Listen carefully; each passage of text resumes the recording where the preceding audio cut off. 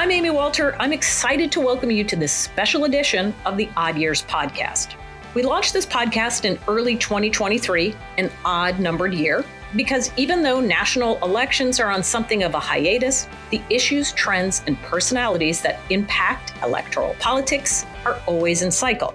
And today's conversation is exactly the kind of conversation we envisioned for this podcast. A conversation where those of us who appreciate politics, elections, and campaigns can dabble in other areas of interest. On November 7th, I had the pleasure of speaking with two deeply thoughtful and intentional people who have converted their passion for politics and history into a captivating series that launches its fourth season, quite literally, on November 10th.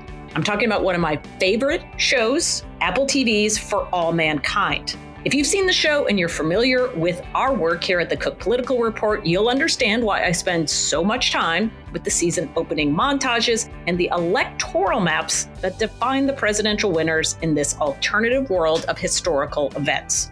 My guests, Ben Nedivi and Matt Wolpert, executive producers and writers for All Mankind, had the audacity to imagine a world where the Soviets beat the US to the moon, setting off an entirely different chain of events, offering its characters new endings to some of our age-old leadership, relationship, and geopolitical tensions. We are taking our odd pod to a whole new universe with Matt and Ben. I hope you'll enjoy our conversation as much as I did.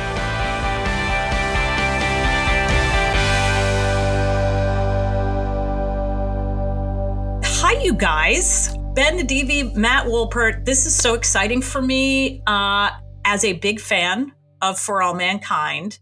I've been looking forward to this for quite some time.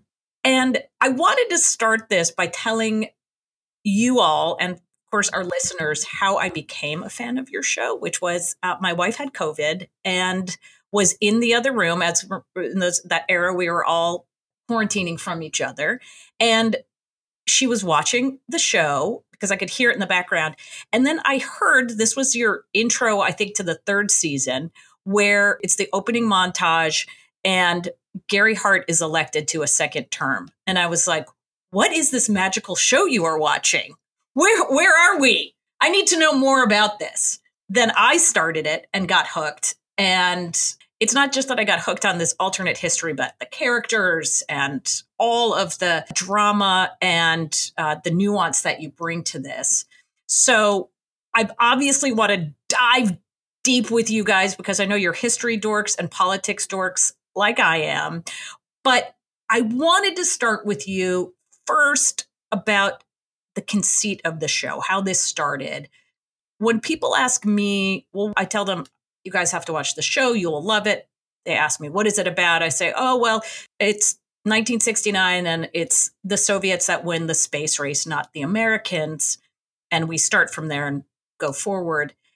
Is that how you guys thought of this show? Did it start as what would happen if we lost the space race? Or did you start with, we want to make a show about NASA and all the cool things about space and the characters there? Yeah, it did start sort of in that second way you're describing, where we had been really fascinated with the American space program in different ways. When we first learned about the history of Wernher von Braun and all of that complicated stuff, we were like, wow, there's something really interesting in this. It's like a very gray world, but it has these idealistic elements as well. But the more we talked about the sort of the reality of what the space program was, it was a little depressing, honestly, because we got this like period of great achievement and then it just sort of petered out when the space race stopped becoming so neck and neck. We were able to get to the moon and the Soviets never were able to match that. And then we stopped pushing each other forward. And so we started exploring this idea of like, well, what if the space race never ended? What if we did keep pushing each other forward? And part of that was that we would have had to lose the race to the moon. And one of the mantras of our show is, by losing the race to the moon, we wind up winning overall. Not we Americans, but like Earth, humanity winds up winning because it keeps us pushing forward. And it really just opened up the world of like, well, if that one thing changes, what are the other butterfly effects that, as you said, as political and history junkies, our minds just started reeling with that premise. Yeah. And that's such a great way to think of this, because it's not just that you're pushing each other of who can get to the moon first, who can put the first woman on the moon, who can get to Mars. It's going there and then finding these resources, right? So what would happen if we didn't need oil from the Middle East? How is that going to change our geopolitics? Is that what you guys were thinking through that too? Always. I mean, I think, as students of history, we also acknowledge that we like to think of the Apollo program as this really utopian, oh my God, we just want to go to the moon and this will be great for us and for science and research. But the reality is, the more we learned about it, the more it did come about in more of a competitive Cold War feeling of showing that democracy in America is more powerful than the Soviet Union. And I think a lot of times in history, even the idea of going to the moon just to settle on the moon wasn't enough, that it would be about resources and about what can we gain from this adventure. And by the way, this has been the same thing throughout history, really, when you think about it. Like, right. why did we come to the colonies? Why did we conquer new worlds? It was a sense of adventure for sure, but it was also a sense of competitive advantage and the fight for resources. And I think as we push forward in our show, we do in certain ways use history as a reference point. We like to say our IP is history. We're adapting history. So each season we kind of look at certain moments in history as a reference point. Like season 2 was the Cuban Missile Crisis, and use those references sometimes to really ground the show in a way that it's not pure fantasy sci-fi, that it really feels as real and grounded as possible. Would you all categorize this as science fiction? I know everybody wants to stereotype. Every show has to fit into a nice, neat box, but this doesn't neatly fit into that, at least not for me. Yeah, no, that's an astute question. I think we've never really thought of it as science fiction. We've really thought of it as a character drama where a lot of the people's jobs happen to be in science. So technically it is about science and it is fiction. So on a broad level, you could say that, but it isn't really a traditional science fiction show. I think for Ben and I, what we've always been the most intrigued by with this show is the ability to tell the stories of characters' lifetimes, because we jump a decade every season. So you're able to see, people you met in season 1 as either a young girl or as a young father. You're now seeing them in, that young girl in her 40s, having risen up and being successful, or that young father and all the ups and downs of his life, and now he's in his early 70s. And being able to have that scope of storytelling has just been such a rewarding and unique experience as people who tell stories for a living. And it is one of the things I also enjoy so much is the richness of these characters. And that's what I wanted to ask you both. Did you start with a very clear idea of who the anchor characters were? I have my theories of who the anchor characters are, but I'm curious how you guys started that. We did. When we started this out, we had a 6-7 season arc in mind, and we had the core characters. But we also knew for the show to work, where we're jumping in time a decade each season, that our core characters in season 1 probably won't be our core characters by the end of the show. And that we didn't want to make that a one fell swoop transition. We wanted to kind of bring new characters in as older characters leave. Otherwise, the show becomes about 5 120-year-old astronauts by season 7. So it was out of necessity. But I think, like Matt said, it was an interesting creative challenge as well. I think even the first episode, when you watch it, it's so different than the third episode. We really wanted to show the butterfly effect. I think there's been a lot of alternate history in fiction that's dystopian, that shows how dark things have come. The Nazis won. Let's jump in time 50 years later, right? Right. We really, really wanted to get into seeing the change as it was happening. So that meant starting the show with a world of a NASA program run by white men, white hot pilots, hot shot pilots from Right Stuff, and then seeing the change happen from episode to episode. And I think got kind of embracing that change. And so there were big characters in the show that didn't even appear until episode 3. And that was very intentional, but also very counter to kind of the traditional TV model of how you would tell a story. And that you make rocket scientists interesting. I mean, Margot is, I think, your core character here, coming in as a young woman in an all-male field and watching her development. Is there somebody that's been easier or harder to write about that as you've been going through this, as you're aging them through these years? It's a really interesting question. I wouldn't say one is harder or easier than the others. I mean, there are ones that I relate to more than others. Like I relate very much with Margot, probably the most of all the characters in the show personally. But I think one of the things you have to learn to do as a writer is to be really empathetic and to sort of put yourself in the mindset of whatever character you're writing at that moment. And I think it's something we constantly try to do, is not only empathize with the characters that we like, but also try to empathize with the characters who are making decisions maybe that we don't like. Like in season 1 with Deke, when Ellen comes out to him, it felt very important to us that he react in an authentic way to that man at that period in time, even if he was a beloved character who was doing something that everybody was like, no, just accept her for who she is. Right. But it felt like a true moment. And it felt also like that moment would really have an impact on Ellen's character arc going forward in a way that it was going to take her a long time to overcome. Yeah. And that felt like a really powerful story. Yeah, that's a challenge. I always think as you're writing from a historical place is not to put our own 21st century values into these characters. And it reminded me, PBS had a show where you would go and live in like colonial times or live in Victorian times, and you couldn't break character, and so the women were furious because they were like, he doesn't speak for me. And right. The men were like, actually, we do speak for you. You don't. And then one woman, her job was to be the scullery maid. And she's like, so I'm sorry, hold on. So literally all I do is sit here and scrub these pots. And they're like, no, that's it. Like you don't have there's no other thing for you to do.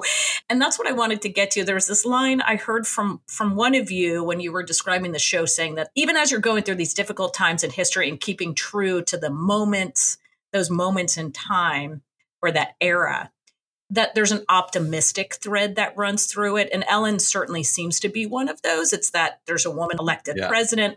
There are women that go to the moon. There are women heroes. There are African-American characters, women who are heroes and are the centerpiece. But tell me what else you mean when you say that there's an optimistic thread here. We'll be right back with more from the Odd Years. Hey, everyone. Thanks for tuning into the Odd Years podcast. We hope you're enjoying the interviews, but we need your help. One of the best ways to support our podcast is by leaving a review on your favorite platform. Leave just a few words about what you like about the show. Your review not only helps us know what we're doing right, but it also helps other people find the Odd Years. And speaking of helping other listeners find the Odd Years, please share your favorite episode of the show with someone you think might enjoy these conversations. On behalf of our entire team, thank you for your support. And now, back to our conversation.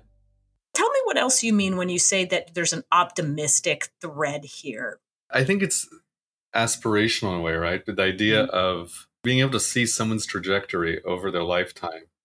For instance, like Aleida Rosales, that character, seeing her as a girl, and then she rises up to become one of the head engineers at NASA. Or even the case of, Ellen Wilson or Tracy Stevens. I think to your point earlier, which is interesting to me, I remember we struggled in the beginning when we were casting the show. A lot of our female actors were struggling with the idea that they're just playing housewives, that, wait, I don't understand what, is that the extent of my character? I'm the wife of an astronaut. I want to be more than that. I've done more than that. And we had to explain to them, no, we're starting you in this place because we want to build what the world was like, not look at things as they are today, but as they were then. And then you'll see the trajectory. And Ellen's was definitely the most fascinating because I'll never forget our first meeting with her when we said, first of all, you don't appear till episode 3. And you have not many words to say in that first episode, but you end up becoming president of the United States of America. And I remember she was sort of taken aback. She was taken aback by it. And, even in season 2, I remember there were times Jodie, the actress who plays Ellen and who is unbelievable actress, I remember came to us and said, are you sure I'm still going to become president of the United States? And I think, in the back of our minds, one of the interesting challenges of the show from a writing perspective is we have these threads. And usually in a season, you have a thread you work these threads out like a puzzle piece from episode 1 to episode 10, right? So you build these story threads, and then by the end of the season, they come together. Matt and I also have threads that are going on over seasons. And Ellen was one of them, the idea of we knew, yes, she has her own storyline in each season, but there's an overarching storyline about her character. So to get back to your question about the optimistic, I think we set out to make a more optimistic show that's not dark, but at the same time, we want it to feel realistic.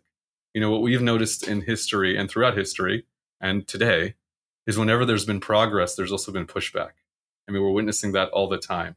And so, yes, the road to the optimistic future is very bumpy.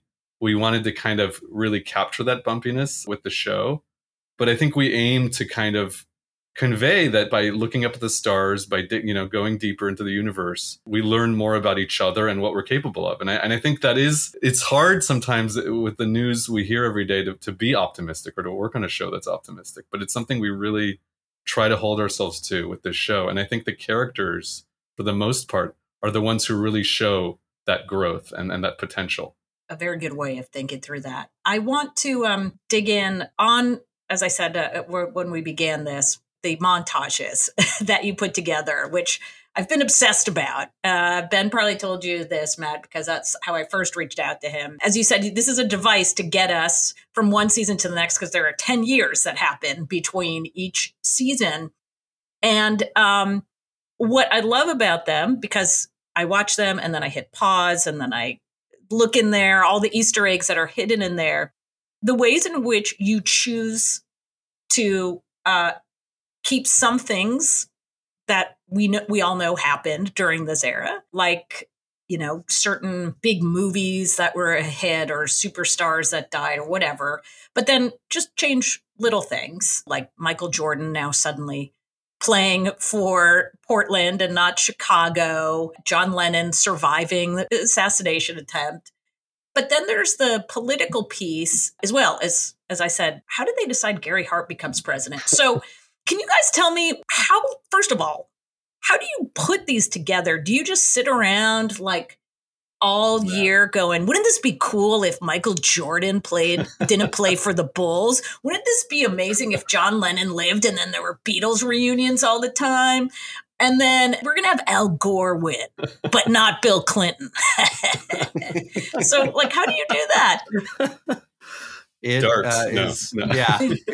It's one of the funnest parts of this whole process. And it's also one of the most exhausting, because it's really like making a little mini documentary at the beginning of each season that takes probably as much time to make as a whole episode. Like just the amount of thought behind it, and then the amount of finding the right clips and then adjusting those clips if they need to be, and finding out if we're even allowed to do anything with those. The legal side of it is just, there's so much. You mean the legal thing about, so when you guys put like George H.W. Bush and Ellen Wilson together in a shot, are you saying there are legal issues there, or it's more about putting Michael Jordan in a different jersey? It's more stuff. It's really about clearances more than anything. Like you have to clear who owns the photograph, or if there's a logo on a jersey, that's very difficult stuff. But then there are rules where, like, if there's a performer in something, you have to make sure they're okay with you using their image. The irony is the politicians are the easiest to reuse. Yeah, because all of that stuff is public. Exactly. Right? It's out in the public square. Yeah. So that we can go to town. It's funny. I think the first moment of our rewriting of history was Ted Kennedy not going to Chappaquiddick. Because we realized that party at Chappaquiddick happened like right before the moon landing. And if the Soviets had beaten us, we imagined Teddy canceled the party and was like, I'm going to hunker down in Washington. And that would have changed his trajectory to the point where, taking on the mantle of his brother in 1972, he's the one who challenges Nixon in 72. And we felt like because Nixon was president when we lost the moon, that would have also lowered his stature.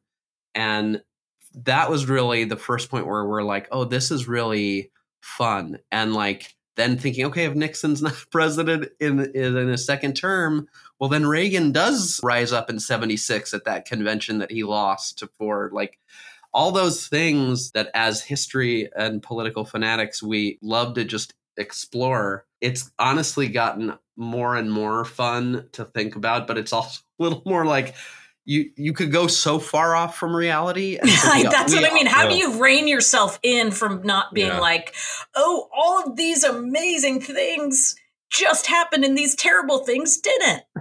Well, it's funny. It's a metaphor for everything else in the show as well, because there's a tendency with the show as it grows to go more fantastical, more sci-fi, right? And I think Matt and I are constantly pulling the writers back and the designers and everyone from the breach of like, okay, let's make this real. Let's make this feel gradual change. And I think to your point, the montages, that's a big part of it, is that really what those are doing is settling you, the viewer, in the world of the show and the era of that season. That's really the point of those.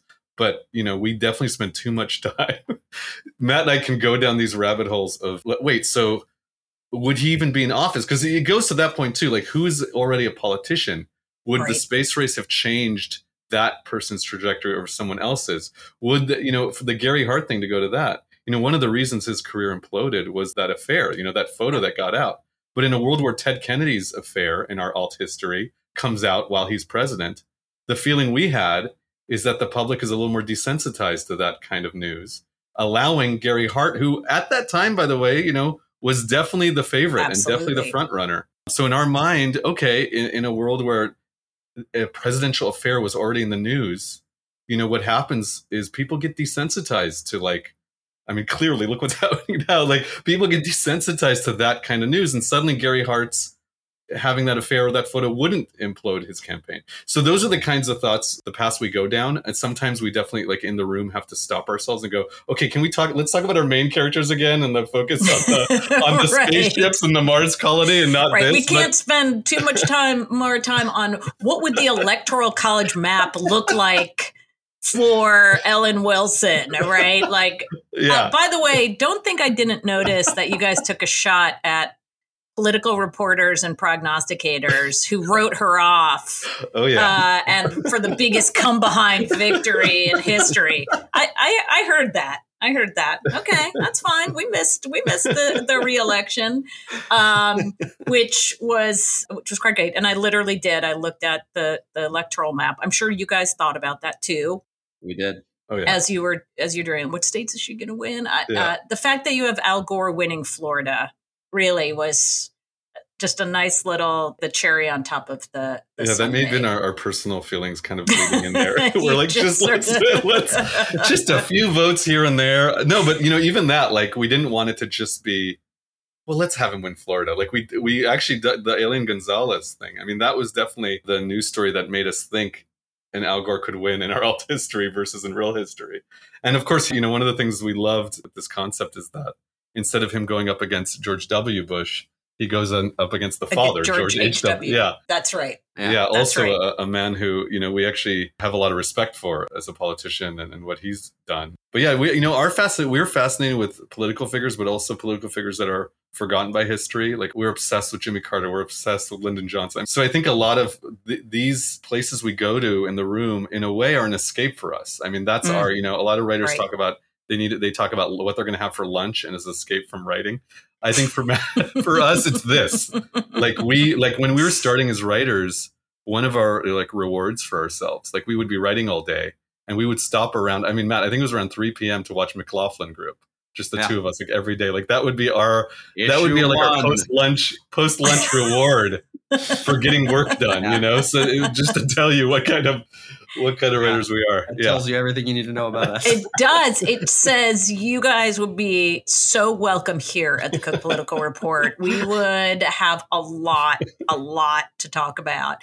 Well, this alternate history gets me to this question, which is, as the timeline is now starting to catch up to us, right? We're now in 2003 in season 4. The characters are on Mars with this base there. If you fast forward 10 more years, well, gosh, it's starting to feel like the kinds of things that, at least for an older person like me, 2003 doesn't feel that long ago. Yeah. Certainly 2013 doesn't feel that long ago. Yeah. Does that make it easier or harder? I think it makes it a lot harder, at least speaking for myself, because it's so recent. So everything is so top of mind. Yeah. But it's also our alternate reality is further and further away from reality. So it gets harder to find those ways to keep it connected.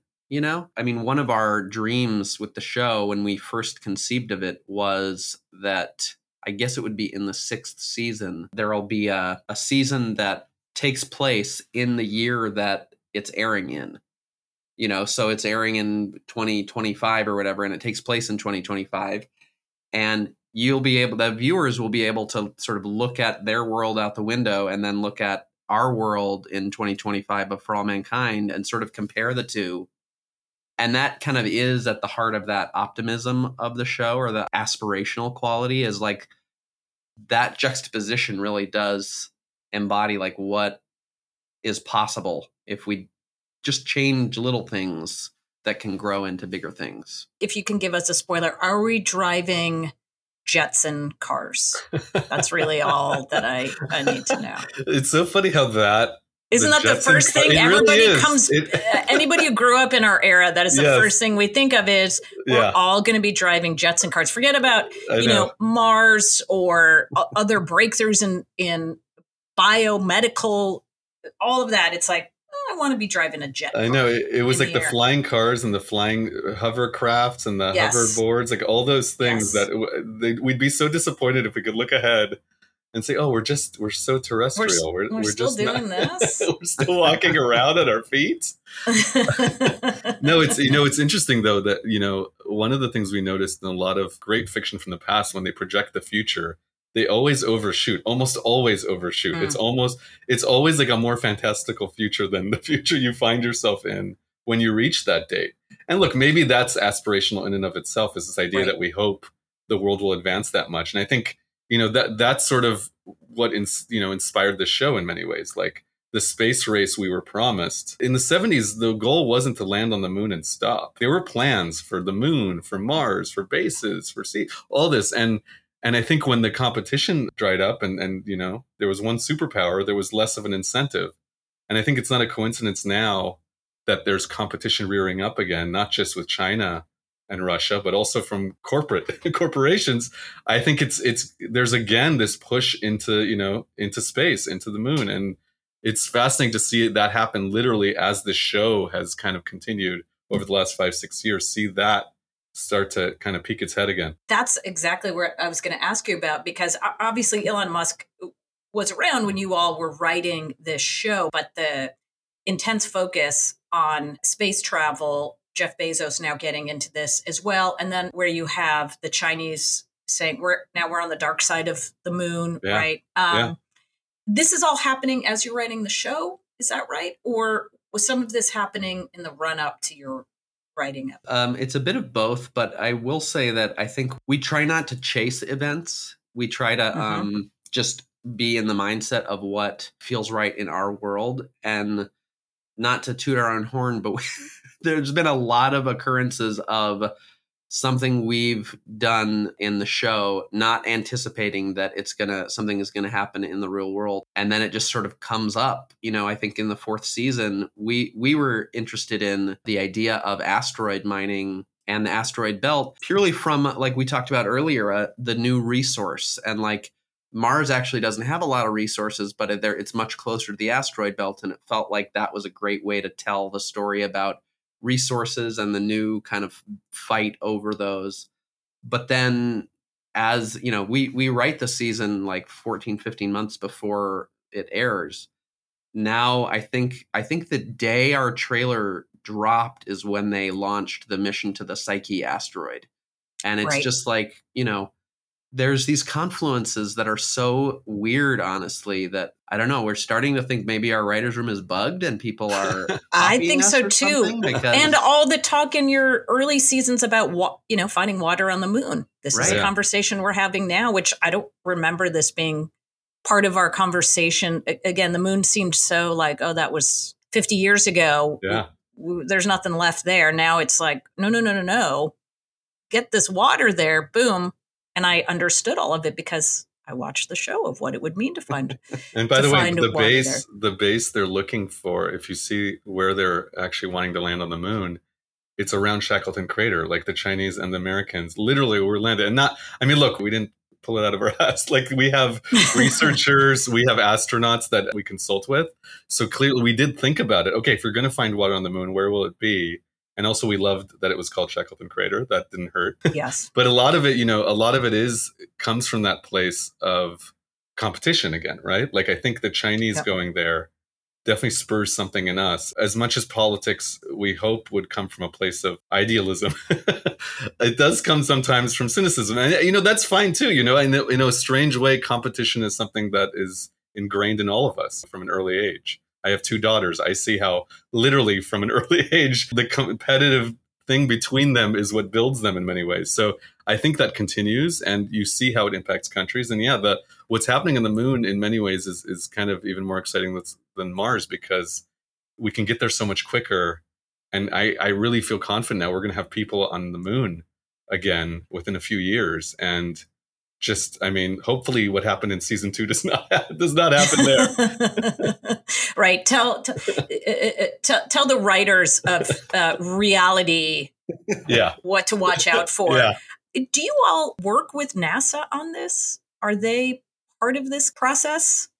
We don't directly work with NASA. We work with a lot of experts in the field. Garrett Reisman, for example, who was a former astronaut who worked at NASA and then at SpaceX. And he's really been a key resource and a big part of grounding all the crazy ideas we come up with in the room and saying, no, that is literally not possible according to the laws of physics. But, but this is a way that it could fit within the laws of physics. That conversation, because honestly, Ben and I can barely do multiplication and division. Like we're not qualified on that level.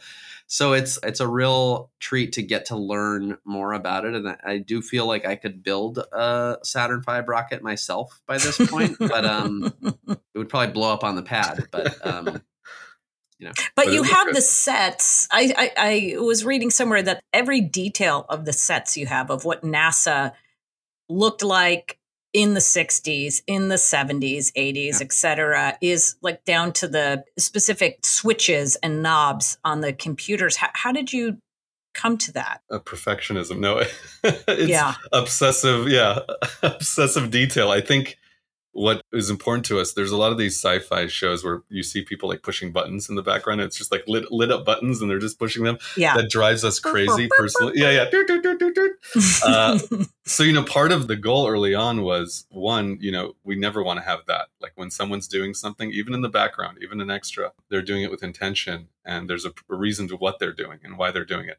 And so the designs also, it was really important to us, especially because it's an alt history, to have a respect for the history of how these buildings, how these sets looked, how they looked in reality in the 70s. But now as we go into kind of more and more of the alt future, what's been really fascinating is building these sets and ships and the colony of Mars in a way that also makes sense. We researched a lot, like to build a colony on Mars, what are some of the things you have to be worried about, including radiation. You can't, like a lot of it is you cannot expose a lot of these astronauts to radiation over time. So how do they deal with that? How they deal with, the oxygen situation, how they deal with the so much thought goes into it. Thankfully, not just for Matt and I, but we have a huge production design team that also does a ton of research. And a lot of the research ends up looking like blueprints of what actual space program would do in terms of building a colony on Mars. So to Matt's point, it sort of becomes, you have to become a real expert in a subject that you're just writing fiction about in order to make it feel grounded. And I think the more we're going into the future, the more that science starts to become a little theoretical, in season 1, a lot of the arguments, or there weren't arguments. It was like, well, this is what happened. This is the blueprint. This is what you can use. I noticed in season 4, even our researchers were arguing with each other, about, well, it would be like this. And someone else, well, no, actually, I think it would be like, so we found ourselves being the referees a lot and trying to find a middle ground. And I think that's going to be a fascinating challenge moving forward with the show, is as we go more into kind of theoretical and what doesn't exist right now, how do you maintain that realism you were talking about? Yeah. Excellent point. One other question before I get to our final closing questions. It's noticeable as we go into season 4. So here we are, we're coming into the 21st century and there's no 9/11. I assume that was deliberate. It was. Is this because of a broader, the butterfly effect, that what brought us to 9/11, all of those different factors were not in play in this alternate history? Or was this a way to tell the story about the other geopolitics that are going on? A lot of it out in space now. We have not just the Soviets, but you guys are introducing North Korea now into this season. Yeah, absolutely. I think, the way we thought about historical events like 9/11 is that they tend to be the culmination of a lot of things that happened a lot earlier on, and the way geopolitics plays out over decades. And so for us, the root of that choice was a couple of things. We establish in between seasons 1 and 2 that the Soviets really didn't engage in Afghanistan in the way that they did because they were putting all of their resources into their space program to try to get up to the moon. And so the Mujahideen fighting against the Soviet invasion really didn't take place there, which was the training ground for a lot of that early Al-Qaeda fighters. Yeah. And the other big element, something you brought up earlier, was this idea of nuclear fusion taking hold in the third season and becoming like a clean energy resource for the world. And I think a lot, unfortunately, a lot of the reasons that we had a character develop nuclear fusion as this clean energy resource that kind of changed the dynamic of the world. And unfortunately, in our history, a lot of the reason that countries focused on that region was because of the oil resources within it. And so I think we really felt like that would have changed the trajectory of that major event in a way. Lots of other bad stuff happens in our show. It just felt like that particular event was a seminal one that would have been different in our world. Yeah, I know you. I mean, you killed some of my favorite people, but whatever. I'm not holding it against you. It's all right. It's fine. I get it. You got to do it. It's for the show. But yeah, really. Yeah. Some of my people. We're definitely creating some enemies. Some of them. You are. But not real enemies. I just, maybe you can bring them back in a montage. Yeah. It's one of these days. Flashbacks. Have a whole flashback season. We can hang out with Tracy again and Gordo. We'll be right back with more from The Odd Years. The Odd Years is brought to you by the Cook Political Report team. It's our way of sharing the questions we love to ask and the conversations we enjoy having behind the scenes. If you'd like to explore more of what we have to offer, consider subscribing at cookpoliticalreport.com/subscribe.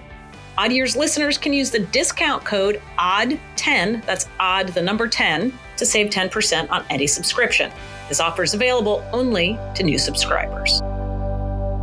And now, back to my conversation with Matt and Ben. All right. Here is a question that we ask all of our guests, which is, obviously, we cover politics.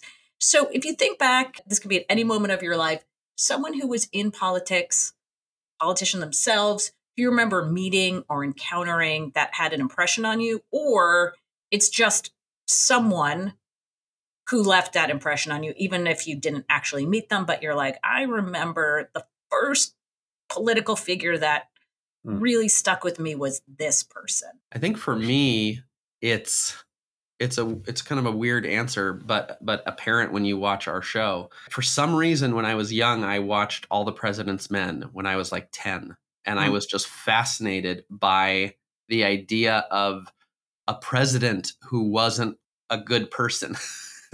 And I was like, wait a minute, there's something weird with this. Like, they're supposed to be like the best person in the country. And he was a criminal. And so since that point, I have just been obsessed with Richard Nixon, to the point where, like, in my office, I have this old Mad magazine that it says Mad salutes the big con, and it's Nixon and Agnew dressed up like the guys from The Sting. And it's just it's a great, but for me, Nixon has been kind of a huge, fascinating figure. Yeah.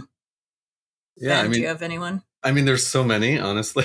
It's one of those things, but I think the one that stands out the most is Lyndon Johnson, and probably because of the Robert Caro books that really had a huge impact on me and on Matt. In fact, we were the ones whenever the book comes out, we're the rush to get it and read it. It almost became our Harry Potter books.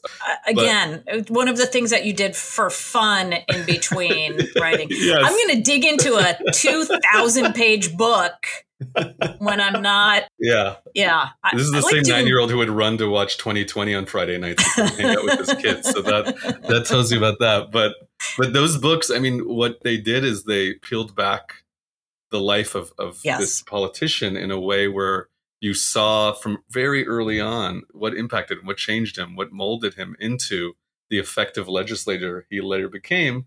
But also it showed warts and all. I think that's what I really appreciated about that. It gave you a real glimpse of the person, not just the figure. And really being able to go into a 2,000-page book allowed Kara to do it. But yeah, it's something that Matt and I talk about, like, wow, how great would it be to kind of be able to do that story as a show, to really show the story of a politician from the beginning to the end of his career in a real complex, deep way. So that to me is one of those books I think about a lot, and not only just when we talk about politics or news, just storytelling in general. I think that politics is a fascinating form of storytelling. I think storytelling is a part of what makes politics so entertaining to us. And the fact that the stakes are so high when it comes to it, it's something that we lean into the show in a big way because we feel the interplay between space exploration and politics has been key element from the very beginning and continues to be. That's the one that really stands out to me. I assume you've both read What It Takes, Richard Ben Kramer. Yeah, that's Absolutely. Another good storytelling. Very good. I mean, just a beautifully written book about, the humans behind the names. I absolutely agree with you. And then one last thing, we're starting off, now that we're headed into an election year, asking our guests, they get to ask us something for our mailbag, which we will answer in a subsequent podcast. If there's any political question you have, it can be about people, places, House, Senate, trends. Is there something you guys have been thinking about? Like, man, I wish they could answer this for me. Ooh, that's a tough one. I know. Well, make it easy is really what I say. Easy questions, hard questions. The questions now are so deep and complicated. Yeah, right. You don't have the esoteric, like, why are we here? What are we doing? I mean, something that's popping up in my head now is how the conflict in Israel is going to impact Biden in terms of the fracturing of the left and the Democratic Party. And is that really going to be as big a deal as I'm worried it is going to be in terms of holding that group together? Because he's got to win. So I'm just, every little group that starts to grumble and go off, I'm just concerned that it's going to go a different way if we can't hold this big tent together. It's interesting. That's an interesting question. All right. Question number 1 for Matt. Ben?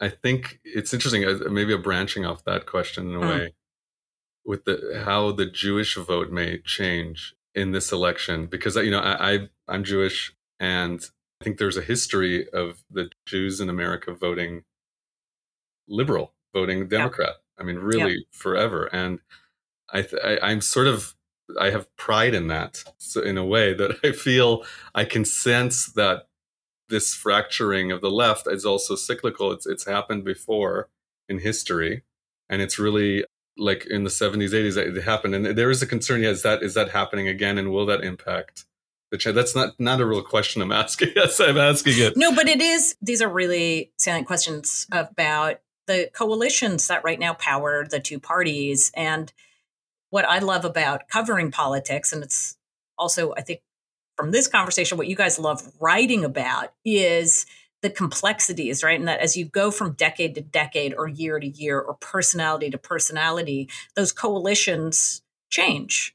Every politician thinks that they're going to be able to keep the one before it, right? I just need to turn out the Obama coalition. Yeah. We just need to win over the Bill Clinton coalition or the George W. Bush coalition. It's like, no. Every one of these people who win, they have their own coalition. Yeah. A lot of it, it does pass down because it is just like the base, and it's going to go wherever the party goes. But a lot of those pieces, who shows up, who stays home, is driven by the person in that job. And then you think about big effects we've been seeing, right, over the course of the last 25 years or so, this fracturing on Israel happening, but it was within the Democratic Party, and it was really sort of academic and theoretical. Yeah. And it's obviously no longer theoretical. Yeah. And so you're right. What is this going to tell us about Jewish younger voters as they're coming of age during this time, which would be another fascinating. You guys can write a whole screenplay on this. No, I mean, it's funny. As you're saying that, I was thinking about our Ellen Wilson coalition, because a lot of it is, to that point, a lot of times what gets a lot of the attention is the loud voices on the right or left, but America tends to vote in the middle. And I think that's what we felt led her to that reelection, was she was able to grab the middle in a polarizing time. So I think that's always been, the appeal of Biden, but it's a tricky one in a polarized world. How does he maintain that? How do you do that? Yeah. Are we going to see Ellen Wilson ever again? We never say never, is what we'll say. But she's a former president now. Yeah. Well, exactly. In a way, we kind of look at it like through a story arcs of a character, and we always felt that was the end of her arc. Yeah. Although the idea of like an ex-president private detective on Jupiter is an interesting spin-off we could go to. But it's hard because, one, we love the character, but even more, the actress who plays the character it was such an amazing partnership, and the ability to work with her and see, not only see the growth that she imbued that character over seasons. If you watch who she is in season 1 and then see the evolution, like, I remember saying, okay, if you're president, how you can convey like that weight all of a sudden, how do you grab that? And Jodie took to it so amazingly. And even in a way that, as high as our expectations were for her, exceeded our expectations. That arc over 3 seasons is one of the things I'm most proud of on this show. And it's in large part to what she was able to pull off. So again, we will work with her again, no doubt. It just feels like, as a terrible fact of the show, we kind of have to move on. Yeah. I mean, you kind of got to go. You're just an ex-president now. Just ask all the other ex-presidents. Yeah. No one else is like, oh, can I make a show about you? They're like, no, stay on wherever you are. I know. It's so strange. It must be, that whole I always thing. think about that, like Obama younger than Biden, yet he's out there, and there's this weird thing of like, no, your time is done. It's like, I'm younger than both candidates for president. It's such Isn't that so weird? Reality. Yeah. I think about that with Bill Clinton all the time, right? So he must have been, in his mid-50s when he left office. And so you're alive and watching your legacy get rewritten constantly. Yeah. He leaves he's the most popular Democrat ever. Yeah. And then 16 years later, his entire party, including his wife, as she's running for president, distance themselves from everything he accomplished, right? Yeah. We don't do NAFTA. Yeah. Don't ask, don't tell. Yeah. Welfare reform, the crime bill. Yeah. And he has to, and he's watching it happen. Yeah. It's one thing when you say this is happening after you're gone. So it's a fascinating thing to be. We want younger presidents, and yet we live longer. So they then have to be in this awkward place where, what do you do for the 30, 40 years left in your life? Yeah. You make TV shows. That's what Obama said. There we go. Yeah. Well, that's true. He did do Netflix. Okay. I got it. So there is something beyond being president of the United States. Right. Yeah, this is much cooler. I would totally do this instead. You guys were so fun. Thank you for doing this. I'm really excited for the show to officially kick off. And believe me, we'll be telling everybody that we know to watch this and to start. I know people like binging. That's why this is also perfect. Start in season 1, people. Yes. It's really, could you jump in season 4? Sure, of course. But you will appreciate it so much more if you get yourself from season 1 to here, especially our Ed and Margot characters, who have been quite interesting. I can't wait to hear more about her as we go through the season. Oh, yeah. Our Soviet dissident. That was particularly fun to shoot in the winter in Bulgaria. So, were you really? Oh, yeah. Yeah, it was, it was very important for us to find a place that felt as close to that era of the Soviet Union as possible. And so it was really, that storyline has turned out really in a great way. And we're excited for people to see it because it's unlike anything we've done on the show really, before. As I said, we got to get into season 4 to see more of it. But I've really loved her character. Really. It's you guys have given her so much. No, and for her to start in season 4 back in a place like where she was in season 1, back at the bottom, having to work her way up. Ren Schmidt, who plays Margot, really the challenge of like, I'm separating you from the rest of the cast. You're going to Bulgaria in the middle of the winter as the war in Ukraine is raging close by. It was definitely surreal because we were putting, Soviet soldiers and Soviet flags everywhere in Bulgaria as the war was happening. And you could just see people in the street doing double takes of like, what's going on here? What? No, we're an alt history show. Don't worry about it. Yeah, but it was definitely a surreal experience over there. But like Matt said, it kind of was perfect to convey what we needed to convey and to really have Margot feel like she's in that world. Mm-hmm. Well, it definitely feels like that from here. I was cold just watching it. So it worked. So tell her it paid off. Will do. Having to wear all those layers in Bulgaria. Well, thanks again, you guys. Really appreciate it. Good luck with the kickoff. Thank you, Amy. I'm looking forward to seeing seasons 5 and 6. Thanks, Amy. It was a lot of fun. Now that you've heard a bit more about the montages that help viewers bridge the decades between the seasons of For All Mankind, I hope you'll enjoy them in a whole new light. It's a feast for those of you who enjoy Easter eggs tucked into shows like this. I'm so grateful to Ben and Matt for joining us and for creating a universe where the sliding doors bring us an opportunity for optimistic outcomes in even the most difficult of circumstances. On a closing note, we'll have more to say in response to Ben and Matt's mailbag questions for us when we launch season 2 of The Odd Years in 2024. Now, if you'd like to ask a question of me or of my Cook Political Report colleagues, and be featured in an upcoming episode of the pod, please call 202-739-8520 and press 8. Be sure to leave your first name, city, and state with your question. Until next time, thanks for listening. I'm Amy Wolpert, and this is The Odd Years.